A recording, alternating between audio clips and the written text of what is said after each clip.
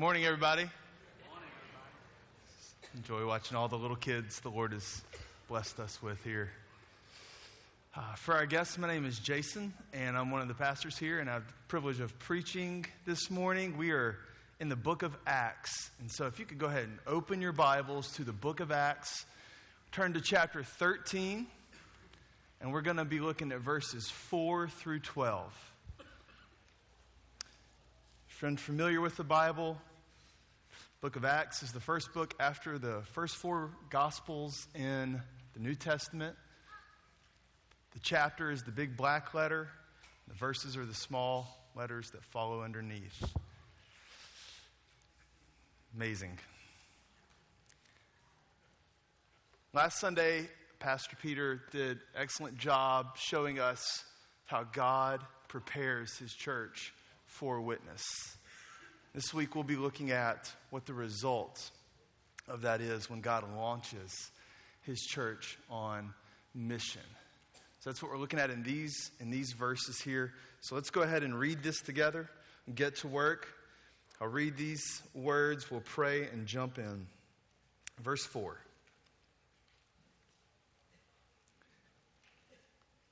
So, being sent out by the Holy Spirit, they went down to Seleucia, and from there they sailed to Cyprus. When they arrived at Salamis, they proclaimed the word of God in the synagogues of the Jews. And they had John to assist them. It's John Mark. When they had gone through the whole island as far as Paphos, they came upon a certain magician, a Jewish false prophet named Bar Jesus. He was with the proconsul, Sergius Paulus, be like the governor, a man of intelligence who summoned Barnabas and Saul and sought to hear the word of God. But Elymas the magician, for that is the meaning of his name, opposed them, seeking to turn the proconsul away from the faith. But Saul, who is also called Paul, filled with the Holy Spirit, looked intently at him and said, "You son of the devil, you enemy of all righteousness, full of all deceit and villainy, will you not stop making crooked the straight paths of the Lord? And now, behold, the hand of the Lord is upon you, and you will be blind and unable to see the sun for a time." Immediately, mist and darkness fell upon him, and he went about seeking people to lead him by the hand. Then the proconsul believed when he saw what had occurred, for he was astonished at the teaching of the Lord. Let's pray. Father, this is not some obligatory prayer we pray before we hear from you in your word, Lord. Lord, we come as your children needing to hear from you, Lord. I come needing for you to speak, Lord. I'm not depending on my words. I want your word to be preached to your people, Father. So I pray by your Holy Spirit, Lord, you would send your word now on the mission you intend. And I pray that it would affect our hearts and our minds. Lord, I pray your will for our lives through this text would be accomplished today as we hear from your word, as we see who you are, as we marvel at your grace unfolded to us, delivered to us in the person of Jesus Christ. It's in his name we pray. Amen. Last Sunday of July, August is just around the corner. If you're a college football fan, it's getting to be that time of the year, isn't it? Predictions are coming out. Preseason rankings are coming out. Conversations are being had. Banter is taking place. fans are discussing whose team will win what game. It all begins to happen around this time of the year. And while college football fans may not all agree on who the best team is, college football fans do agree, or they should if they're college football fans, on who the best conference is. The best conference is the... We all agree, don't we? The SEC right now dominates college football. Over the past 15 years, that's been the case. Why do they do this? Well, we see that happens. Sign the best coaches, recruit the best players. They have the best venues to play at. They send the most players to the NFL. They dominate. Right now, they are unstoppable as far as conference college football goes. But we know that this probably won't always be the case. Things change. Time marches on. Like all great nations, great conferences too rise and fall. All good things come to what? As far as creation goes, there are termination dates. There's altercations. But as we read Acts, one thing we see is that this is not true about God. God does not stop.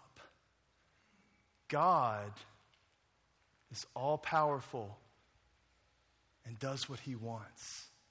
He's eternal. He's always been, and he'll never have an end. And what God wants to do, he does. God's mission, what he's doing in this world, through our lives, through his church, it's unstoppable. God's mission is unstoppable. You know why? Because it's God's mission. And he is an unstoppable God. That's what we see in Acts over and over. It's the prevailing power of God. So as we begin this new phase, we're beginning a new phase in Acts. The gospel is now going from Jerusalem to Judea to Samaria, and now it's getting ready to be launched into the end of the earth. It's about to march across all of Europe. And what God wants us to see here, the pattern we'll see throughout the rest of the book, is that this mission of God is unstoppable. That's actually the main point today. The mission of God is unstoppable because it's the mission of God. In other words, it cannot fail. It's logically impossible. It's a non-viable option for God's mission not to prevail. There's no stopping it. And in these verses, here's what we're going to see. We're going to see three things that God does that make his mission unstoppable. In verses 4 through 12, we're going to see three things God does that make his mission unstoppable. We're going to see that God sends, God summons, and God saves.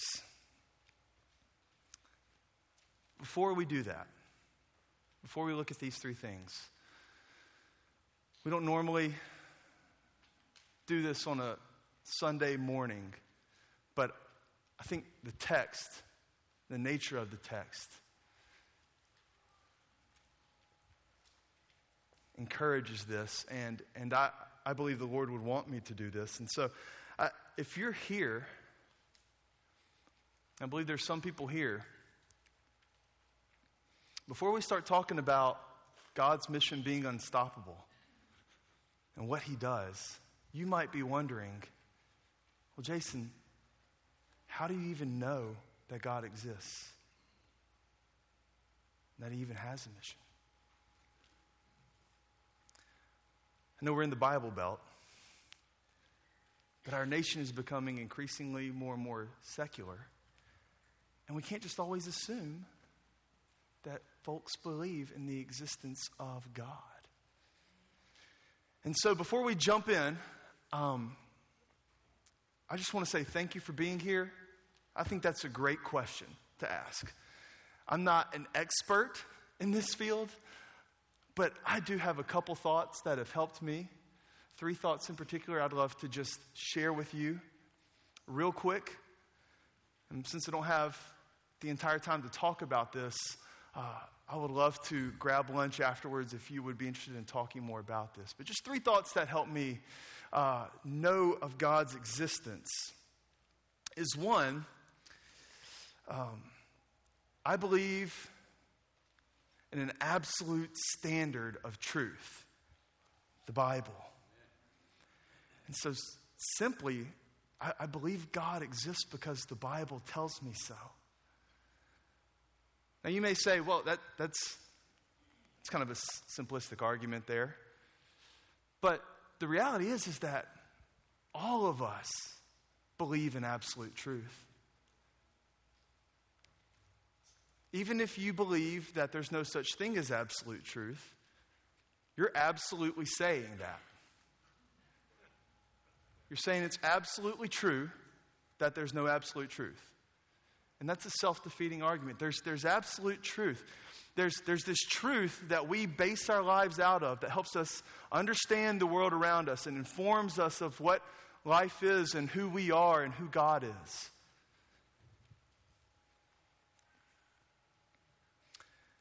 And the prevailing postmodern thought of the day is that it's great, Jason. What you say is true for you. But what's true for me is true for me. So I think my response to that would be, what helps me answer that is saying, what if my truth says that your truth is not true? What if my truth says yours is a lie? Is what's true for me still true? There's only one truth. And I believe it comes from here. And I believe if you sincerely open this and read it to understand and to seek God, I believe He will reveal Himself to you. And so I believe in God's existence because this tells me so. And this appears to me to be the absolute truth that we're all looking for. And secondly, I think another thought, there would be an overwhelming body of evidence for God's existence. I think there's more evidence for God's existence than there is evidence for actions and beliefs we have and operate out of every day. I look at creation. Came from something, right?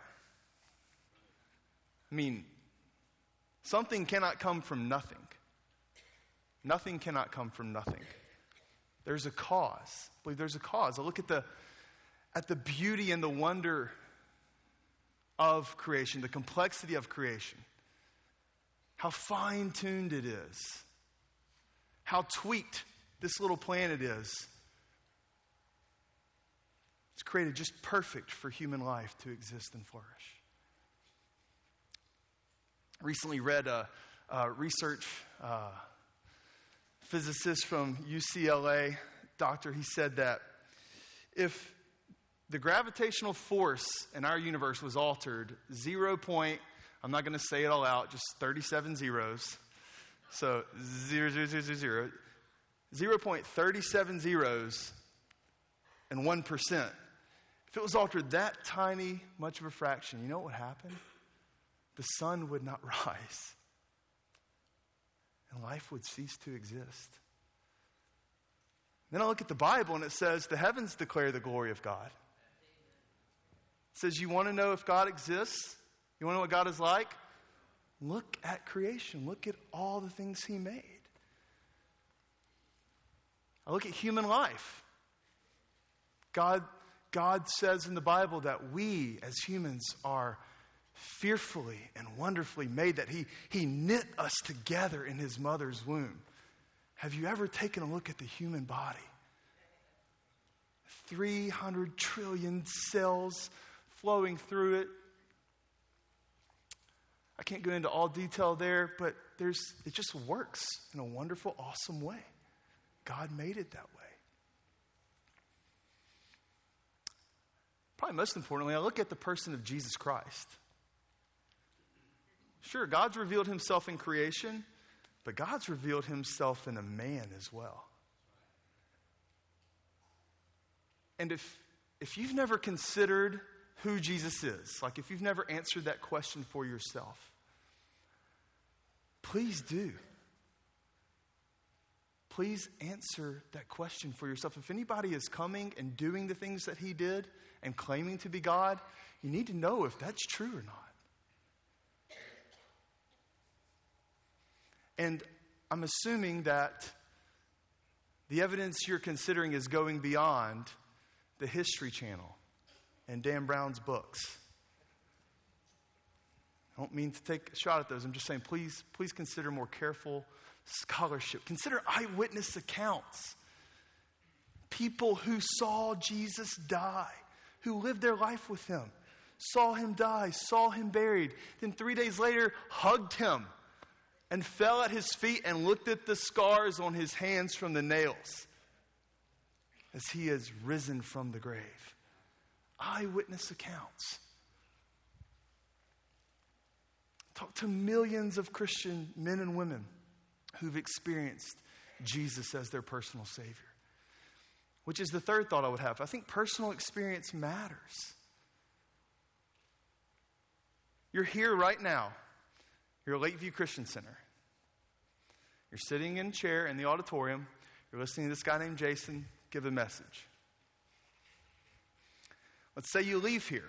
After church, you go and grab some lunch with your friends. And they ask you at lunch, what'd you do this morning? What'd you say? Well, I went to church. Heard a message. Sang some songs. Hopefully you've met some friendly people. That's what you did. What if they said, you know what? I don't believe you. You're like, yeah, I mean, that's what I did. Right? Your personal experience would matter at that point. And I don't think I could ever be convinced otherwise from my own personal experience. I mean, I grew up in Jackson, Mississippi. I'm not far from New Orleans. I would come to New Orleans, early high school, college years, for one reason. Party, sometimes for soccer, but mostly I would come for party. Now I'm a pastor here. What happened? I encountered the real, living God. And there are hundreds of people here who've done the same. And their experience, their testimony matters. I think those are three good evidences for God's existence. And so it's my prayer that, like Sergius Paulus that we see in our text, the man who is searching and seeking, that like him, you too this morning would come to a firm belief in Christianity and in who God is and in who Jesus is. That's my prayer. So let's look back at our text, back to the premise of the text. God's mission is unstoppable because it's God's mission. It's been unstoppable in my life and your life as well. This is the result of the Spirit's preparation and the Spirit's witness that Pastor Peter spoke about last Sunday. The result of God the Spirit sending His church on His mission is that His mission cannot be stopped from accomplishing all He intends it to do. And here in Acts 13, 4 through 12, here's three things He does that makes His mission unstoppable. Number one, God sends. God sends. Saul and Barnabas were being sent out by who? God, the Holy Spirit. From the beginning of the Bible, we see Scripture tells us that God's heart has been to have a people for his own possession taken from every tribe, tongue, and nation, so that they would love and worship him. That's what God's about. That's his heart. This is his mission. It originated with God, and he is the sending agent of this mission. God sends his people on his mission. It's through his people that he moves his mission along. He is the divine missional director, and we, his people, are under his divine missional direction. And his divine missional direction is to wisely and sovereignly send his people on his mission. This is what he does. It's why he plants and establishes local churches. That's what we're going to see happening in Acts. That's why he does that. It's not just for people to come in, but it's also for people to be sent out of and into the world. As we see in Acts, God, the Holy Spirit, indwells every Christian. Therefore, he indwells this church, and he is an outgoing, witnessing person. That's who the Holy Spirit is. And since he indwells us and this church, the church then should be an outgoing and witnessing church. Like Antioch.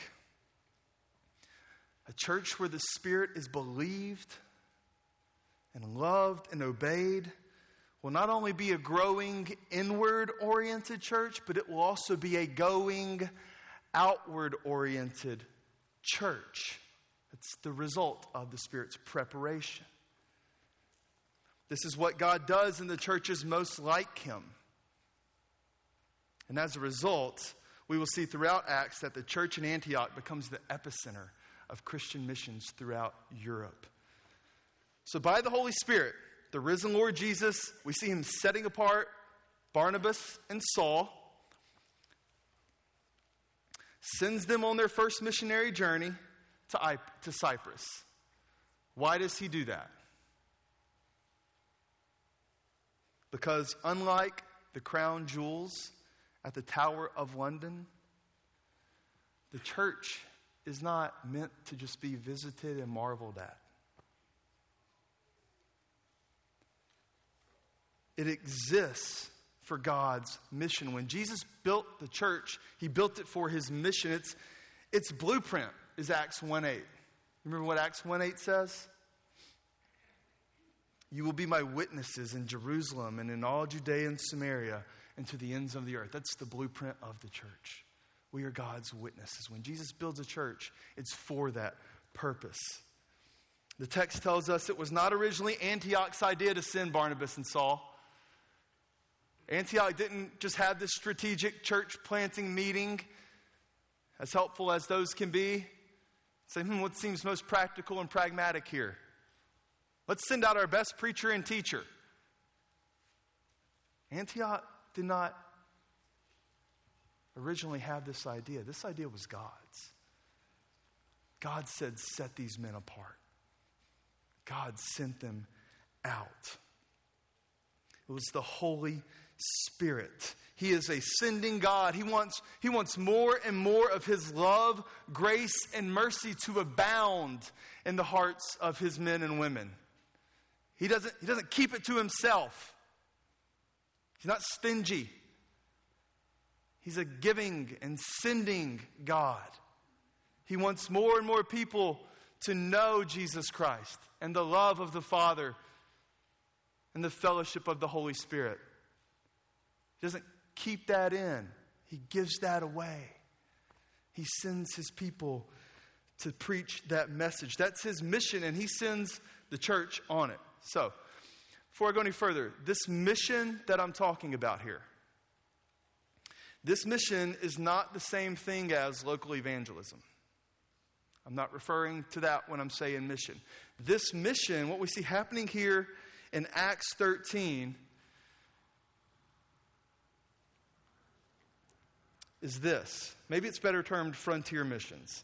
It's the call to the church to plant more churches and to make more disciples where Christ has not yet been proclaimed. It's to go to the unengaged, unreached people groups of the world. That's Acts 13. That's where Paul and Barnabas are going. They're going to Cyprus. Christ has not yet been proclaimed there. It's a call to go where Christ has not been preached. This is Saul and Barnabas' missionary calling. And such calling is still needed today. The International Mission Board Agency estimates there are 3,100 unengaged different people groups in the world today. 3,100 people groups who have not yet heard the gospel, where a church has not yet been planted. Nobody's developed a plan yet how to reach them. And I share that because that's not a lot. That's not a lot. Here's some math from John Piper that helps put this number of 3,100 perspective. There are 305 million evangelicals in the world. That's 98,000 evangelicals for each of the unreached people groups. There are 4.6 million Christian congregations in the world.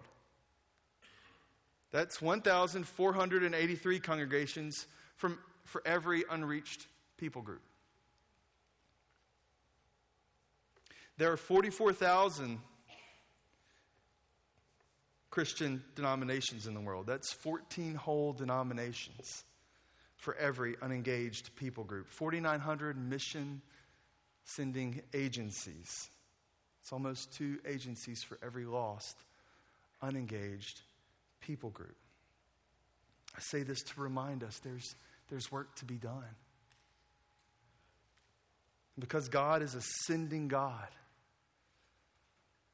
And like Antioch, we need to be ready should the Holy Spirit give sending orders to us and tell us to set apart some here at Lakeview for the sake of the gospel amongst the unreached. Because while we can't mess this mission up, church, we can miss out on it. What a mistake that would be. This is what God is doing. He's sending his people on his unstoppable mission. And while there's nothing we can do to mess it up, we can be so enthralled with other things in life that we disregard or ignore what he is doing. Frontier missions is not for everyone. I will say that. It's not for everyone. God calls and sets certain people apart for this task. However, as a church, we should be eager to see God do this amongst us.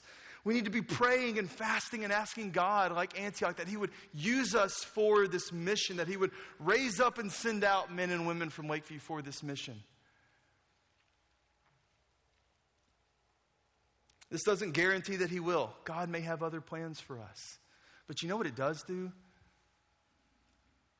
It communicates that we as a church have a heart like our Father's. We want to see the gospel go to the end of the earth. We want to see him save men and women who are walking in darkness. See the light of the gospel shine into their hearts and open their eyes as it has done ours.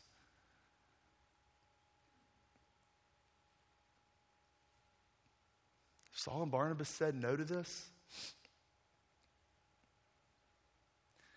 I think if we took steps and just traced back how the gospel got to the United States of America, it would come to this first missionary journey. It started there, went through Europe and Africa, came over here. They were ready. And I believe God calls us to be ready. May we be a church like Antioch that's consumed with what he's doing in the world and not with ourselves and what we are doing. And we see here what he's doing. He's sending. So here's the question. Does the prospect of God using this church, your church, to help fulfill his mission on earth excite you? Does that excite you? It sure does seem to be what God is excited about, right? I like Facebook and Instagram and Twitter. Social media sites. There's things I don't like about them. But I do like being able to just post some pictures on there. Friends and family can update them on pictures of my family and what's going on. I like to see how God's at work in his people, and I like to read tweets that stir my affections for God. Let me ask you this. Have you ever wondered what God would be posting if he wanted to have one of these accounts?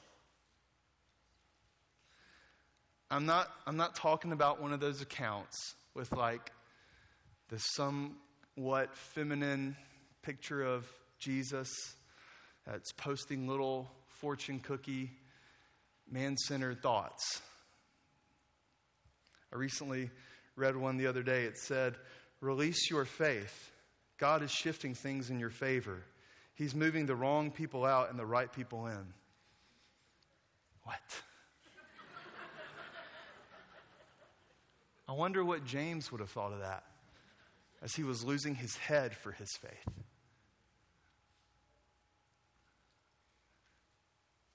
Seriously, though, I think if God had an Instagram or Facebook account, he'd be posting pictures like what we see in Acts.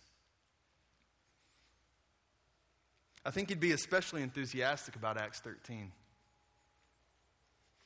He'd probably post a picture of the church in Antioch, huddled together, praying, hugging, saying goodbye to their friends for the sake of the gospel. He'd probably be so excited about it, there'd be 2 hashtags. Every nation. First missionary journey. This is our God.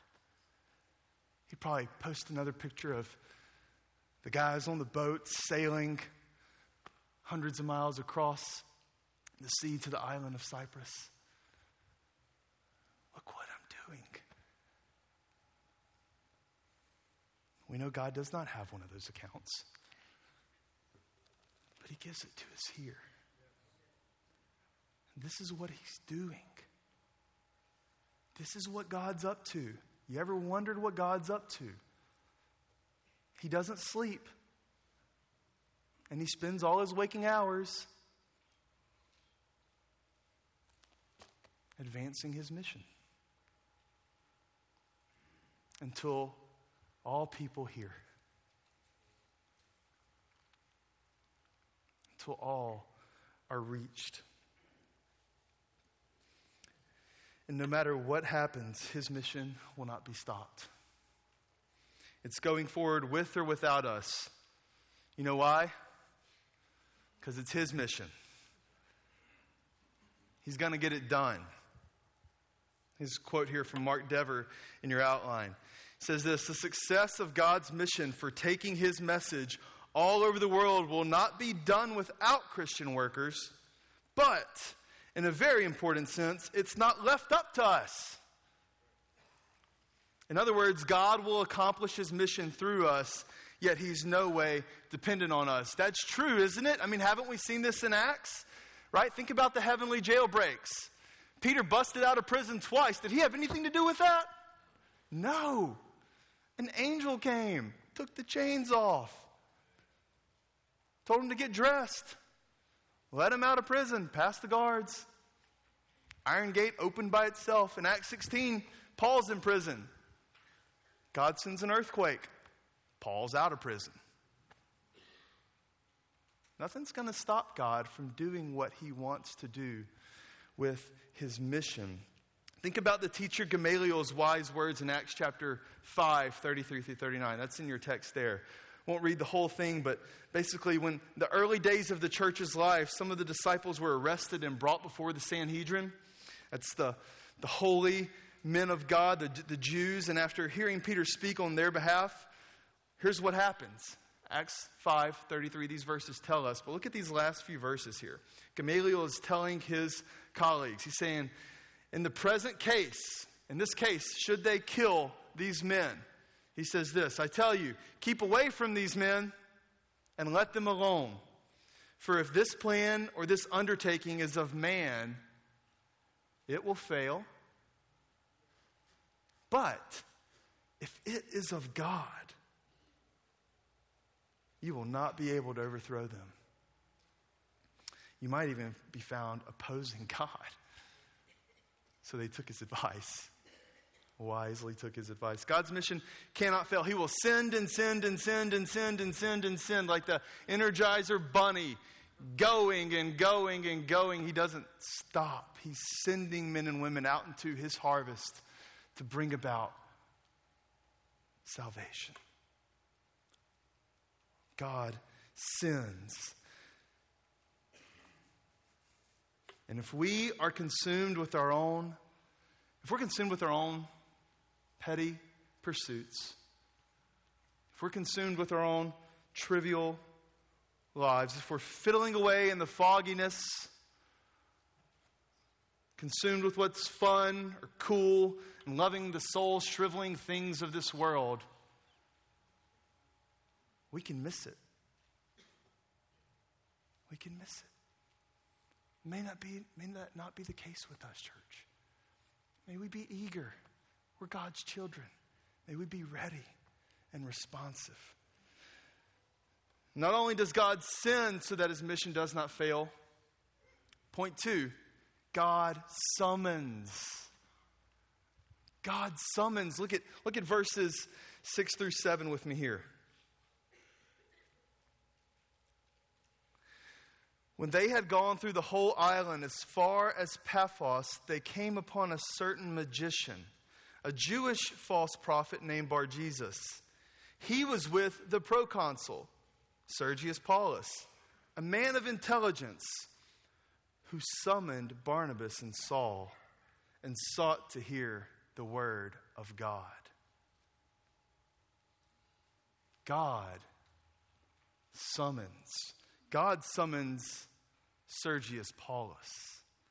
It might not read like that at first glance, but God is the one doing the summoning here. Saul and Barnabas did not go to Paphos looking for a man named Sergius Paulus. But Sergius Paulus was the precise target God was sending these men to. God was taking aim at this man. God had this man in mind when he sent Barnabas and Saul. God already knew where Sergius Paulus was.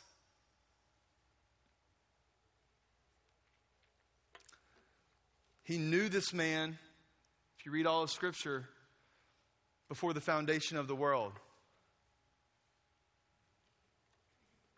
And now it was time for Sergius Paulus to be found and to hear the gospel. So when the proconsul, he heard that the missionaries had arrived in Paphos, what he does, we read that he sought Barnabas and Saul out to hear the word of God from them. The ESV says, Sergius Paulus summoned Barnabas and Saul to learn more about God, to hear the word of God. But what he did not know was that in reality, God was doing the summoning. Remember, whose mission trip is this? This is God's mission trip. This is God's mission. God is summoning Sergius Paulus. He's the one who sent Barnabas and Paul on this trip. He's the one driving this thing. He's the one leading Saul and Barnabas to Paphos. This is God doing this. God is the one who had long ago, that we'll read in Acts 17, long ago, God determined the times and places where people lived. The Bible says that. It's God who determines the times and the places where people live. And long ago, he determined this man's going to be the governor of this island. I'm going to put him right here. And I'm going to send my missionaries, my men, to that island, to his address, to tell him the gospel. This is not Sergius Paulus summoning God. God is summoning him. Barnabas and Saul did not leave Antioch with the proconsul in mind, but God had him in mind. Long before the church at Antioch ever existed, long before Saul and Barnabas were even born, God knew where this man would live and how he would come to hear the gospel message. And the fact that Sergius Paulus, a Gentile man who lived hundreds of miles away from Antioch, who had his own personal false prophet sorcerer, wanted to hear the word of God, tells us that God is at work in him. Him seeking to hear the word of God does not mean he's intelligent. Luke's using irony here. Luke's not saying only intelligent people can find God. He's saying nobody can. Only God. God finds us. He seeks us out. He hunts us down. And he calls us forth. It's his mission. He's in control. It's not up to us. It's up to him. And so he summons his people. He was being called out. God was preparing Sergius Paulus to hear the good news of the gospel. And because Romans 10:14 says, how are they to believe in him of whom they have never heard? God sent Barnabas and Saul to tell him, so that he would hear of the God who made him and of the Savior, Jesus Christ. God's summoning of Sergius Paulus was not God searching for someone like you search when you play hide and go seek. Or Spotlight. Anybody played Spotlight? No? Got one hand. Okay. I grew up in Mississippi, had a grandmother who lived out on a farm in rural Mississippi, acres of land, big magnolia trees. And me and my cousins, I can remember playing Spotlight once it turned dark for hours in the night. A lot of fun. God's not searching for this man like as if I'm going searching for somebody with my spotlight. Now this is imagine it's the moment when you're found. Light's on you. Come out. That's what's going on here. God's got him. And he's calling him to himself. God had chosen him before the foundation of the world. As Ephesians 1:3-4 says. And now it's time that Sergius Paulus know it. Now it's time when he becomes aware of this reality. This is truly amazing. Here's the ruler of all of Cyprus waiting to hear the word of God. Saul and Barnabas are nobodies in the Roman world. Why would the ruler of a country say, I want to hear from you?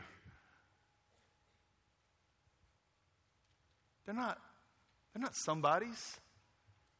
But he wants to hear from them, and he wants to hear the word of God. God had been working in this man's heart all along. By the way, men like Sergius Paulus and women like this as well exist everywhere around us.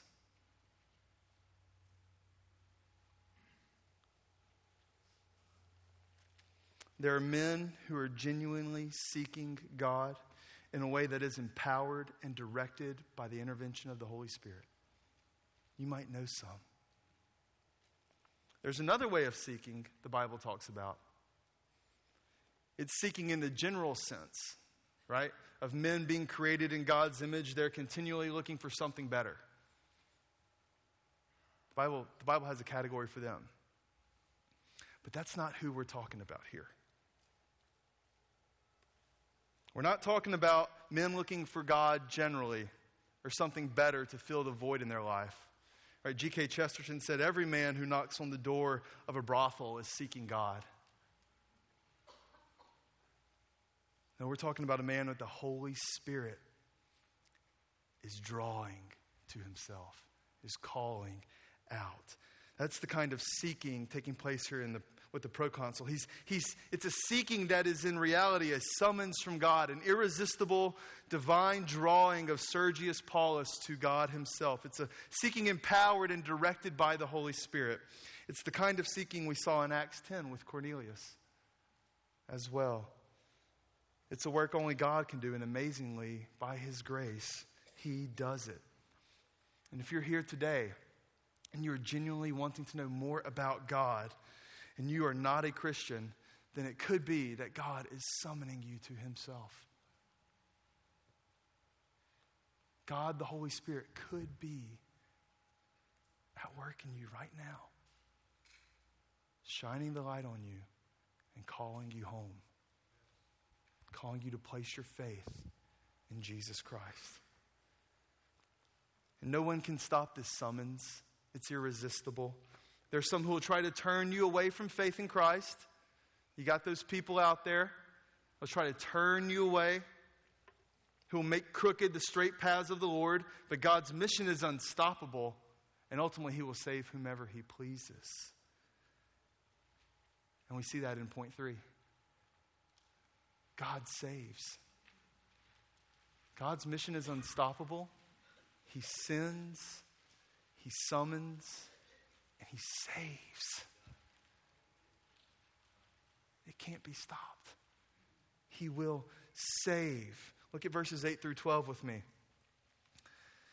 But Elymas the magician, for that is the meaning of his name, opposed them, seeking to turn the proconsul away from the faith. But Saul, who is also called Paul, filled with the Holy Spirit, looked intently at him and said, you son of the devil, you enemy of all righteousness, full of all deceit and villainy, will you not stop making crooked the straight paths of the Lord? And now behold, the hand of the Lord is upon you, and you will be blind and unable to see the sun for a time. Immediately mist and darkness fell upon him, and he went about seeking people to lead him by the hand. Then the proconsul believed when he saw what had occurred, for he was astonished at the teaching of the Lord. God saves regardless of opposition, church. There are some who will try to turn people away from God saving, but his mission will not be stopped. It's a theme of Acts. We saw in Acts 12, Herod's opposing God, but God rescues Peter, which pointed to the ultimate rescue Jesus secured for us. And here, one chapter later, we see Elymas the magician opposing God.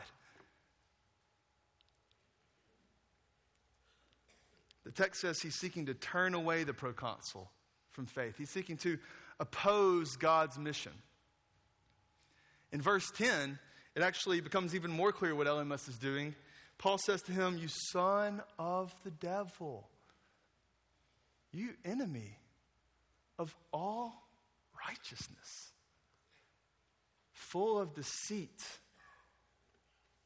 and villainy, will you not stop making crooked the straight paths of the Lord? Will you not stop turning people away, trying to oppose God? This is strong language Paul employs here, obviously. Regardless of what Elymas thinks of himself, here we see what God, speaking through Paul, thinks of Elymas. He's a son of the devil, an enemy of all righteousness, full of deceit and villainy. In other words, he's an opponent. He's an opponent of God.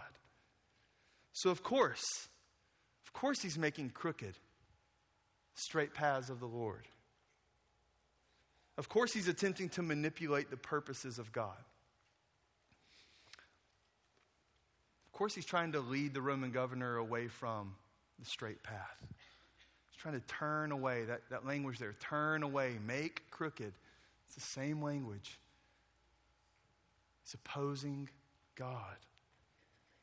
And Paul is saying to him, hey, will you not stop doing that? God will save whom he will. Will you not stop trying to oppose him? Will you not stop acting like your father, the devil, the father of lies? Will you not stop turning people away from them coming to faith in Jesus Christ? Will you not stop trying to obstruct men and women from Jesus, who is the way, the truth, and the life?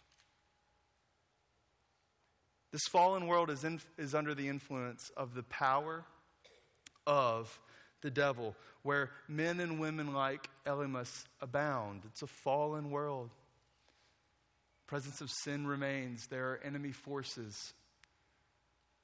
There's a straight path that leads to life. Jesus says few will find it. There's a lot of people making it crooked. But if God's summoning you, He will straighten that path. And no one can stand in His way. Think of some examples of people making crooked paths. It's all around us. There are those who persecute and marginalize committed Christians. There are those who make a mockery of Jesus. Seen anything on TV like that? There are those who undermine this.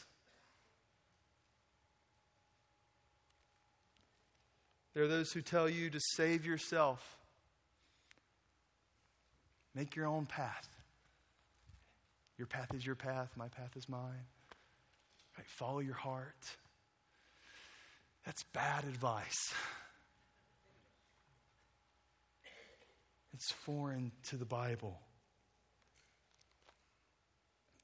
It's crooked, and it will turn you away from the straight paths of the Lord.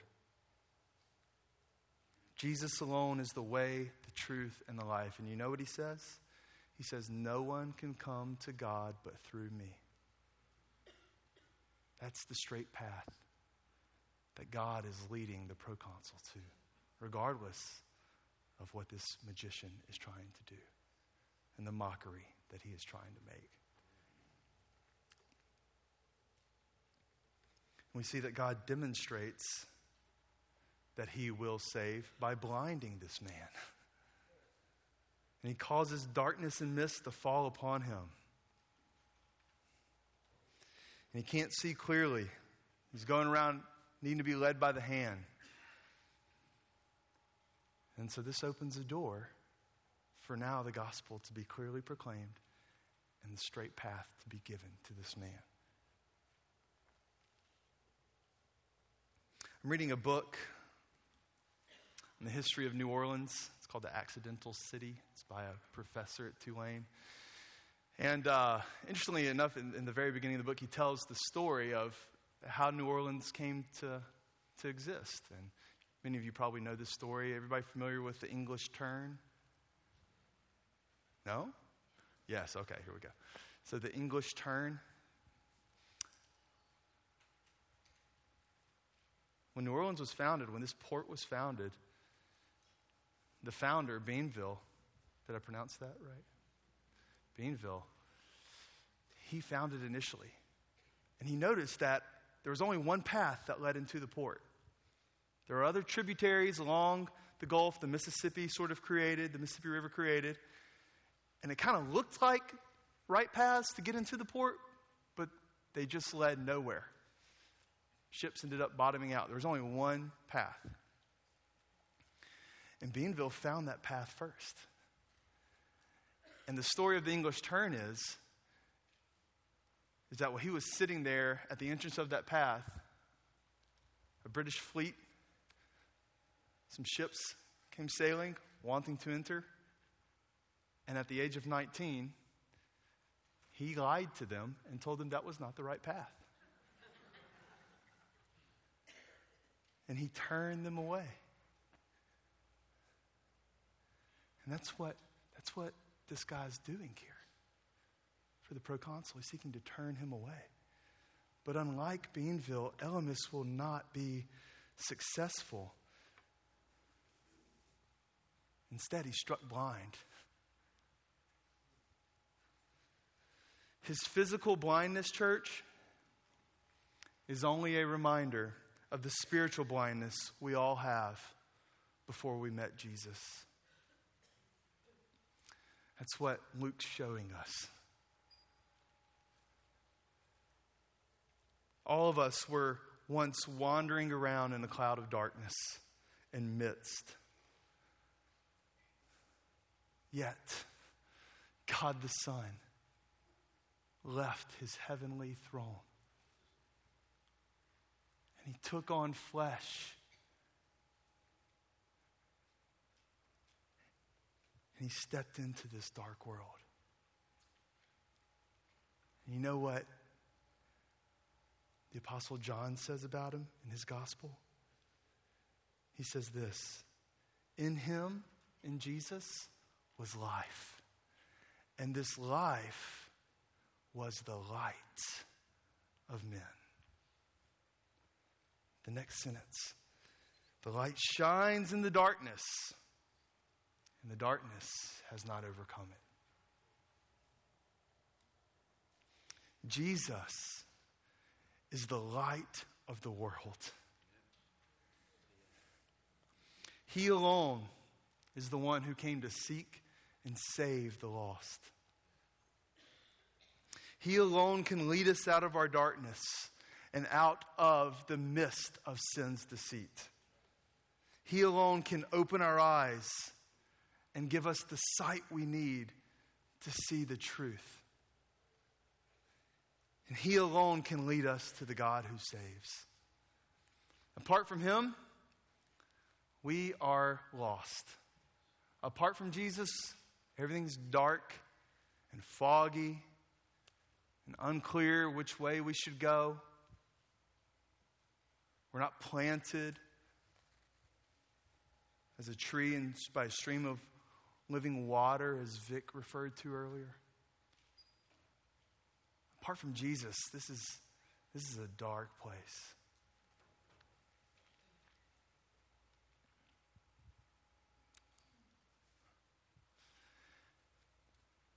This picture of Elymas, the magician, being struck blind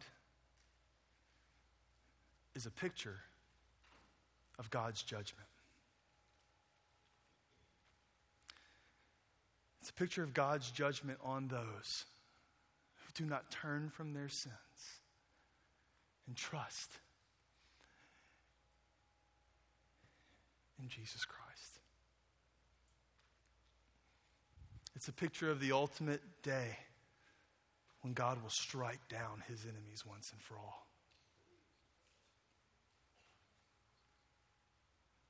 And here's the thing, guys. You're either going to be struck down by God, like this man, and sent to darkness and hell for all eternity, or you're going to be trusting in the one who is struck down for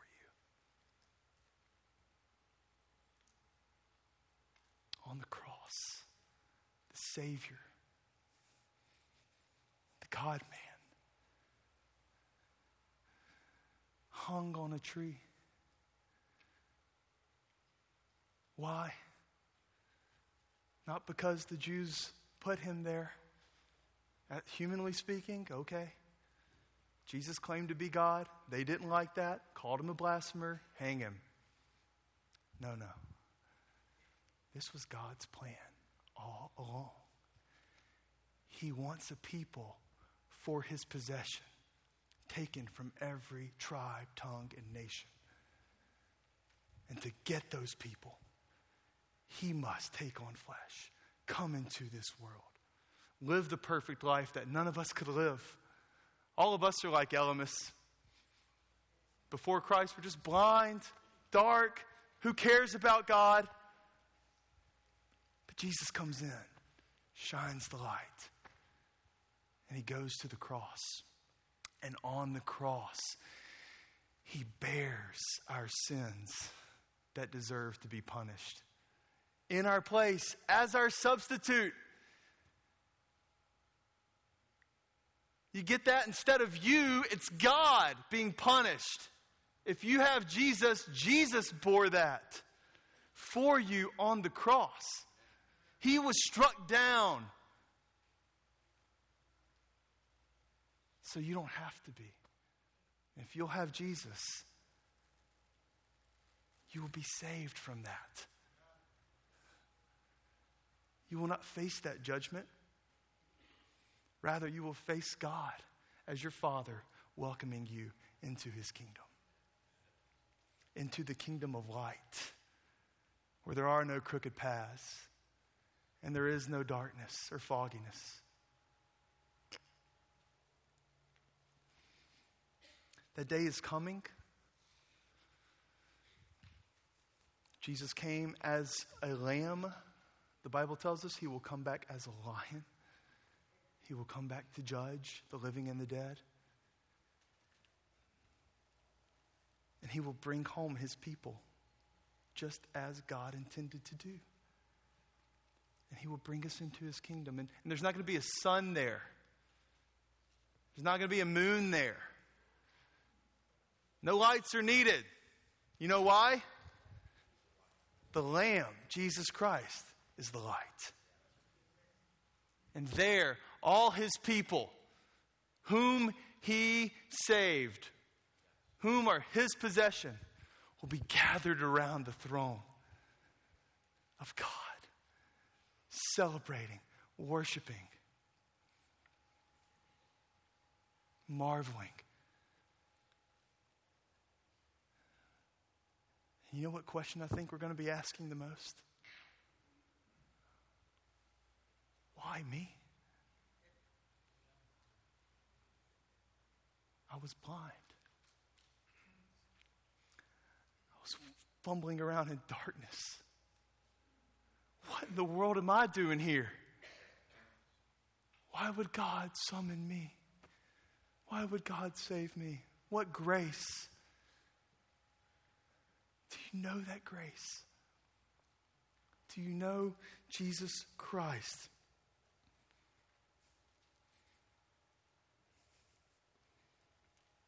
That's where we're going. Sunday mornings, this is rehearsal time. We come, we gather as his people to worship Jesus Christ and to celebrate him for what he's done. But one day rehearsals will be over. That's going to come to an end. And it's going to be the real thing. And I want to see you there. So right now, while we're here, let's get ready. Let's get ready. We're going to see him. Let's put on the right clothes. Let's get dressed. He's called us on a mission. Let's put on the armor, as our children learned from Ephesians 6:13. Let's learn the language.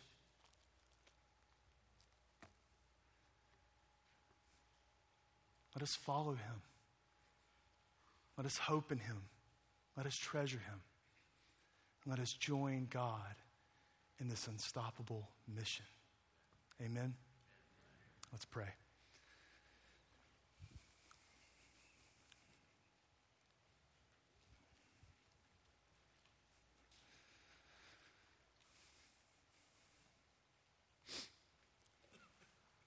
Lord, we need your light and truth. We need you, Lord Jesus, to be our great shepherd who guides us and leads us by the way. We were once blind, but by your mercy and grace, you sought us out. You left the 99 to come after the one and to bring us home to God, to bring us to whom we belong, to whom we were made to live for.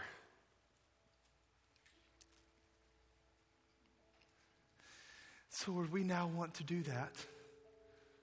We want to live for you. We want to follow you. We want to join you in this unstoppable mission, this unfailing mission to see your gospel proclaimed in our lives, in this city, in this state, in this country, and throughout the world. And to the ends of the earth. You started this and you will finish it. You send, you summon, and you save. It's unstoppable. And we thank you for that, God. We pray these things in Christ's name. Amen.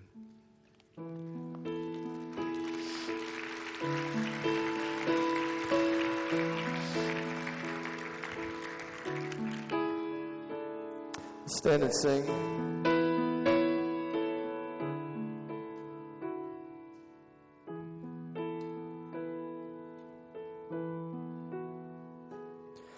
Man of sorrows, what a name for the Son of God who came, ruined sinners to reclaim. Hallelujah,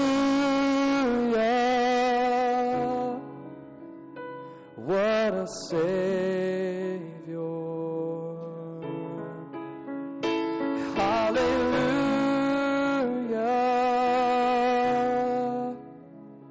what a Savior.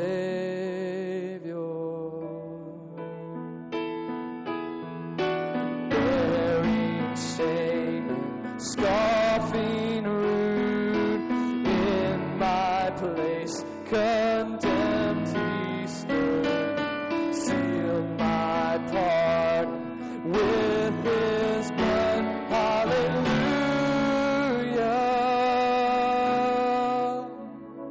what a Savior.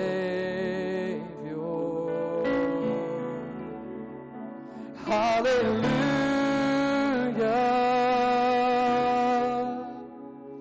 what a Savior.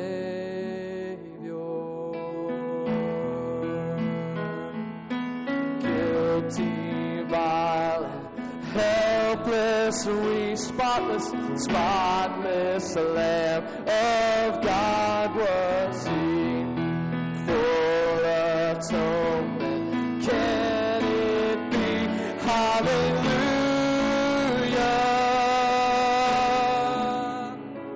what a Savior.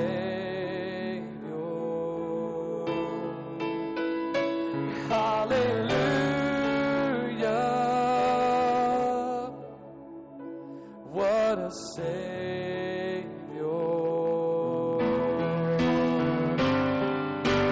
Lifted up was he to die.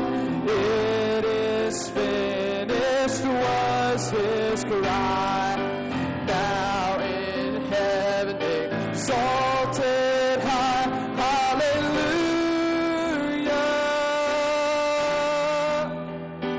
what a Savior.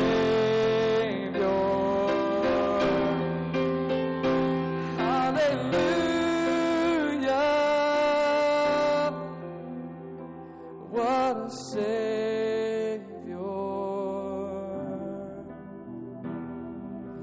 When he comes, our glorious King, all his ransomed home to bring, then anew this song will sing. Hallelujah,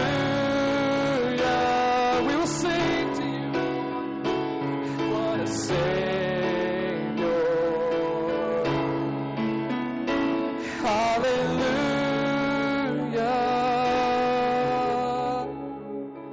what a Savior.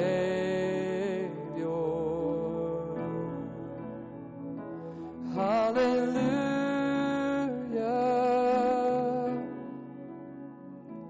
what a Savior.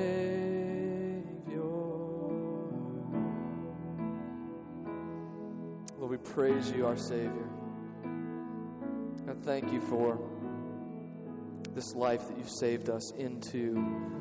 Thank you for saving us out of that life, Lord, and putting us on this mission for your glory. Lord, would we, with our lives this week, proclaim, hallelujah, what a Savior. Would you be glorified in us, we pray. Amen. Amen. You guys have a great week.